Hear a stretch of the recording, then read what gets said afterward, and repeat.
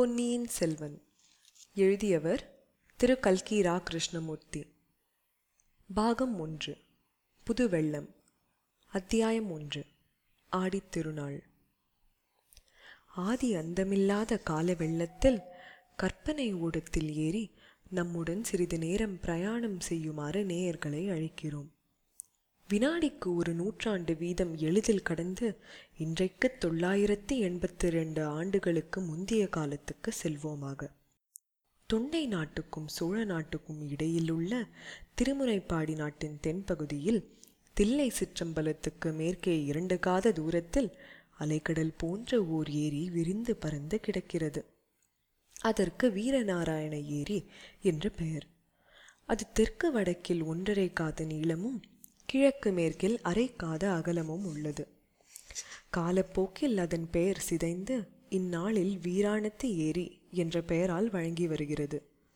புது வெள்ளம் வந்து பாய்ந்து ஏரியில் நீர் நிரம்பி ததும்பி நிற்கும் ஆடி ஆவணி மாதங்களில் வீரநாராயண ஏரியை பார்ப்பவர் எவரும் நம்முடைய பழந்தமிழ்நாட்டு முன்னோர்கள் தங்கள் காலத்தில் சாதித்த அரும்பெரும் காரியங்களை குறித்து பெருமிதமும் பெருவியப்பும் கொள்ளாமல் இருக்க முடியாது. நம் மூதாதையர்கள் தங்களுடைய நலனுக்கும் தங்கள் காலத்திய மக்களின் நலனுக்கும் உரிய காரியங்களை மட்டுமா செய்தார்கள்?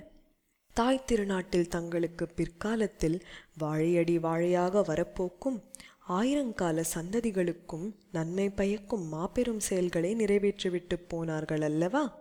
ஆடித்திங்கள் 18ஆம் நாள் முன்மாலை நேரத்தில் அலைக்கடல் போல் விரிந்து பறந்திருந்த வீரநாராயண ஏரிக்கரை மீது ஒரு வாலிப வீரன் குதிரை ஏறி பிரயாணம் செய்து கொண்டிருந்தான். அவன் தமிழகத்து வீர சரித்திரத்தில் புகழ்பெற்ற வாணர் குலத்தை சேர்ந்தவன். வல்லவரையன் வந்தியத்தேவன் என்பது அவன் பெயர். நெடுந்தூரம் பிரயாணம் செய்து அலுத்து களைத்திருந்த அவனுடைய குதிரை மெல்ல மெல்ல நடந்து சென்று கொண்டிருந்தது. அதை பற்றி அந்த இளம் வீரன் சிறிதும் கவலைப்படவில்லை. அகண்டமான அந்த வீரநாராயண ஏரியின் தோற்றம் அவன் உள்ளத்தை அவ்வளவாக வசீகரித்திருந்தது. ஆடி 18ஆம் பெருக்கென்று சோழ நாட்டு நதிகளிலெல்லாம் வெள்ளம் 2 கரையும் தொட்டுக்கொண்டு ஓடுவது வழக்கம். அந்த நதிகளிலிருந்து தண்ணீர் பெறும் ஏரிகளும் பூரணமாக நிரம்பி கரையின் உச்சியை தொட்டுக்கொண்டு அலைமோதி கொண்டிருப்பதும் வழக்கம். வடகாவேரி என்ற பக்தர்களாலும் கொள்ளிடம் என்ற பொதுமக்களாலும் வழங்கப்பட்ட நதியிலிருந்து வடவாற்றின் வழியாக தண்ணீர் வந்து வீரநாராயண ஏரியில் பாய்ந்து அதை ஒரு பொங்கும் கடலாக ஆக்கியிருந்தது.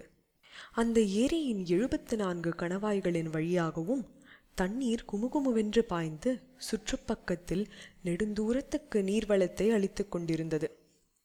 அந்த ஏரி தண்ணீரை கொண்டு கண்ணுக்கெட்டிய தூரம் கழனிகளில் உழவும் விரைத்தெளியும் நடவும் நடந்து கொண்டிருந்தன. உழுது கொண்டிருந்த குடியானவர்களும் நடவு நட்டு கொண்டிருந்த குடியானவ பெண்களும் இனிய இசைகளில் குதூகலமாக அங்கங்கே பாடிக்கொண்டிருந்தார்கள். இதையெல்லாம் கேட்டுக்கொண்டு வந்தியத்தேவன் களைத்திருந்த குதிரையை விரட்டாமல் மெதுவாகவே போய்கொண்டிருந்தான்.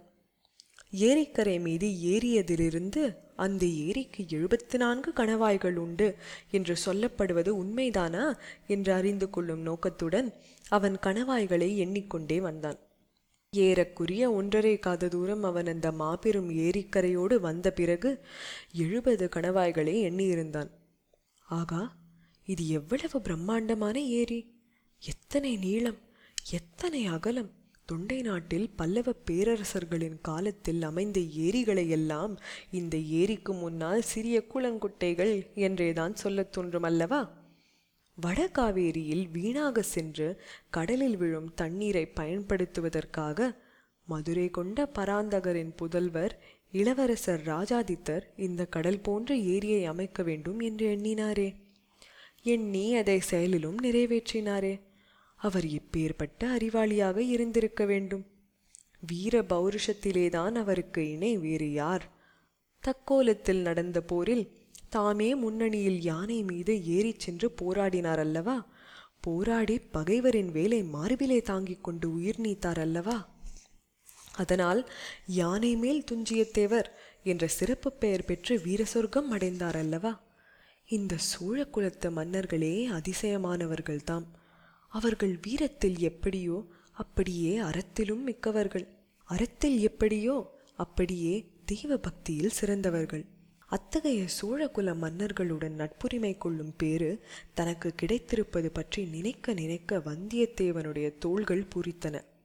மேற்கு திசையிலிருந்து விற்றென்று அடித்த காற்றினால் வீரநாராயண ஏரி தண்ணீர் அலைமோதிக்கொண்டு கரையை தாக்கியது போல் அவனுடைய உள்ளமும் பெருமிதத்தினால் பொங்கித் ததும்பிற்று. இப்படியெல்லாம் எண்ணிக்கொண்டு வீரநாராயண ஏரிக்கரையின் தென்கோடிக்கு வந்தியத்தேவன் வந்து சேர்ந்தான். அங்கே வடகாவேரியிலிருந்து பிரிந்து வந்த வடவாறு ஏரியில் வந்து சேரும் காட்சியை கண்டான். ஏரிக்கரையிலிருந்து சிறிது தூரம் வரையில் ஏரியின் உட்புறம் படுகையாக அமைந்திருந்தது. வெள்ளம் வந்து மோதும்போது கரைக்கு சேதம் உண்டாகாமல் இருக்கும் பொருட்டு அந்த படுகையில் கருவேல மரங்களையும் விளா மரங்களையும் நட்டு வளர்த்திருந்தார்கள். கரையோரமாக நாணல் அடர்த்தியாக வளர்ந்திருந்தது. தென்மேற்கு திசையிலிருந்து இருபுறமும் மர வரிசையுடனும் வடவாற்றின் புது வெள்ளம் வந்து வீரநாராயண ஏரியில் கலக்கும் காட்சி சற்று தூரத்திலிருந்து பார்க்கும்போது அழகிய வர்ணக்கோலம் போட்டது போல் காணப்பட்டது. அந்த மனோகரமான தோற்றத்தின் இனிமையையும் குதூகலத்தையும் அதிகப்படுத்தும்படியான இன்னும் சில காட்சிகளை வந்தியத்தேவன் அங்கே கண்டான். அன்று 18ஆம் பெருக்கு திருநாள் அல்லவா? பக்கத்து கிராமங்களிலிருந்து தந்த நிற தென்னங்குருந்துகளால் சப்பரங்கள் கட்டி இழுத்து கொண்டு கும்பல் கும்பலாக மக்கள் அங்கே வந்து கொண்டிருந்தார்கள். ஆண்களும் பெண்களும் குழந்தைகளும் சில வயோதிகர்களும் கூட புதிய ஆடைகள் அணிந்து விதவிதமான அலங்காரங்கள் செய்து கொண்டு வந்திருந்தார்கள். பெண்களின் கூந்தல்களை தாழம்பூ, செவ்வந்திப்பூ, மல்லிகை, முல்லை, இருவாட்சி, செண்பகம் முதலிய மலர்கள் கொத்து கொத்தாக அலங்கரித்தன.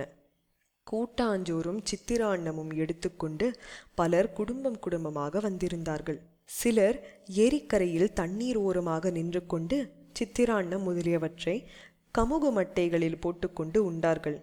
இன்னும் சில தைரியசாலிகள் சிறிது தூரம் தண்ணீரில் நடந்து சென்று வடவாற்றங்கரையை அடைந்து அங்கு நிற்கும்படி சாப்பிட்டார்கள். குழந்தைகள் சிலர் சாப்பிட்ட கமுக மட்டைகளை கணவாய்களின் ஓரமாய் எறிய அந்த மட்டைகள் கணவாய்களின் வழியாக ஏரிக்கரைக்கு வெளியே விழுந்தடித்து ஓடி வருவதைக் கண்டு கைகொட்டி சிரித்தார்கள். ஆடவர்களில் சில வம்புக்காரர்கள் தங்கள் காதலிகளின் கூந்தல்களில் சூடியிருந்த மலர்களை அவர்கள் அறியாமல் எடுத்து கணவாய் ஓரத்தில் விட்டு ஏரிக்கரைக்கு மறுபக்கத்தில் அவை ஓடி வருவதைக் கண்டு மகிழ்ந்தார்கள். இதையெல்லாம் பார்த்து கொண்டு சிறிது நேரம் வல்லவரையன் அங்கேயே நின்று கொண்டிருந்தான். அங்கு நின்ற பெண்களின் இனிய குரலை உடைய சிலர் பாடுவதையும் காது கொடுத்து கேட்டான். அவர்கள் ஓடப்பாட்டும் வெள்ளப்பாட்டும் கும்மியும் சிந்தும் பாடினார்கள். மிகுந்த குதூகலத்துடன் பாடினார்கள்.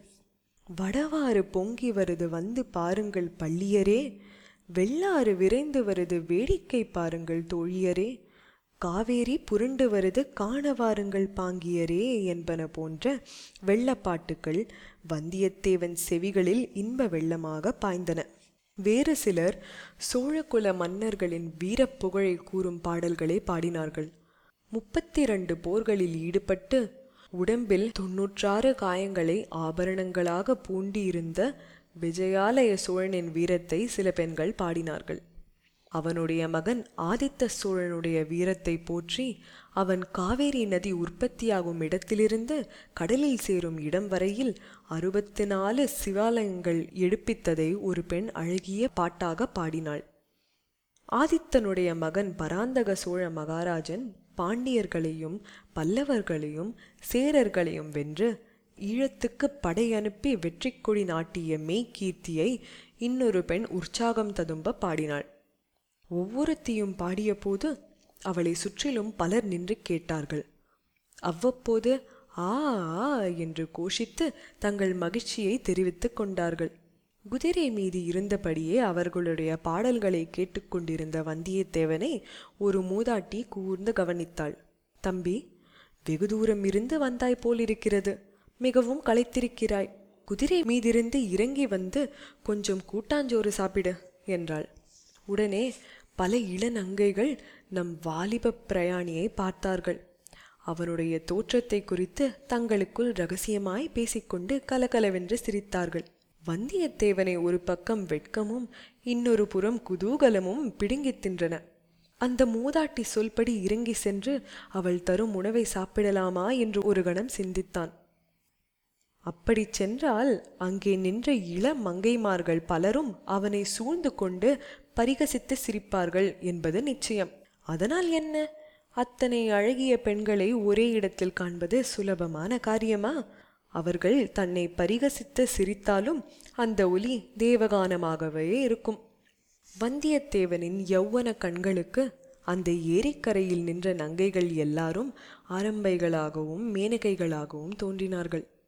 ஆனால் அதே சமயத்தில் தென்மேற்கு திசையில் வடவாற்றின் நீரோட்டத்தில் தோன்றிய ஒரு காட்சி அவனை சிறிது தயங்கச் செய்தது. வெள்ளை பாய்கள் விரிக்கப்பட்ட 7-8 பெரிய ஓடங்கள் வெண்சிறகுகளை விரித்து கொண்டு நீரில் மிதந்து வரும் அன்னப்பட்சிகளைப் போல் மேலை காற்றினால் உந்தப்பட்டு விரைந்து வந்து கொண்டிருந்தன. ஏரிக்கரையில் பலவகை களியாட்டங்களில் ஈடுபட்டிருந்த ஜனங்கள் அத்தனை பேரும் அந்த படகுகள் வரும் திசையையே ஆவலுடன் பார்க்கத் தொடங்கினார்கள். அந்த படகுகளிலே ஒரு படகு எல்லாவற்றிற்கும் முன்னதாக விரைந்து வந்து ஏரிக்கரை வடக்கு நோக்கி திரும்பும் மூலையை அடைந்தது. அந்த படகில் கூரிய பிரகாசமான வேல்களை ஏந்திய ஆஜானுபாகான வீரர்கள் பலர் இருந்தனர். அவர்களில் சிலர் ஏரிக்கரையில் குதித்திறங்கி அங்கே இருந்து ஜனங்களை பார்த்து போங்கள் போங்கள் என்று விரட்டினார்கள். அவர்கள் அதிகமாக விரட்டுவதற்கு இடம் வையாமல் ஜனங்களும் அவர்களுடைய பாத்திரங்கள் முதலியவற்றை எடுத்துக்கொண்டு விரைந்து கரையேறத் தொடங்கினார்கள். வந்தியத்தேவனுக்கு இது ஒன்றும் விளங்கவில்லை. இந்த வீரர்கள் யார்? பின்னால் வரும் பாய் விரித்த படகுகளில் யார் வருகிறார்கள்? எங்கிருந்து வருகிறார்கள்? ஒருவேளை அரச குடும்பத்தை சேர்ந்தவராக இருப்பார்களோ? ஏரிக்கரையில் கையிலே கோல் பிடித்து கொண்டு நின்ற ஒரு பெரியவரை வல்லவராயன் அணுகினான்.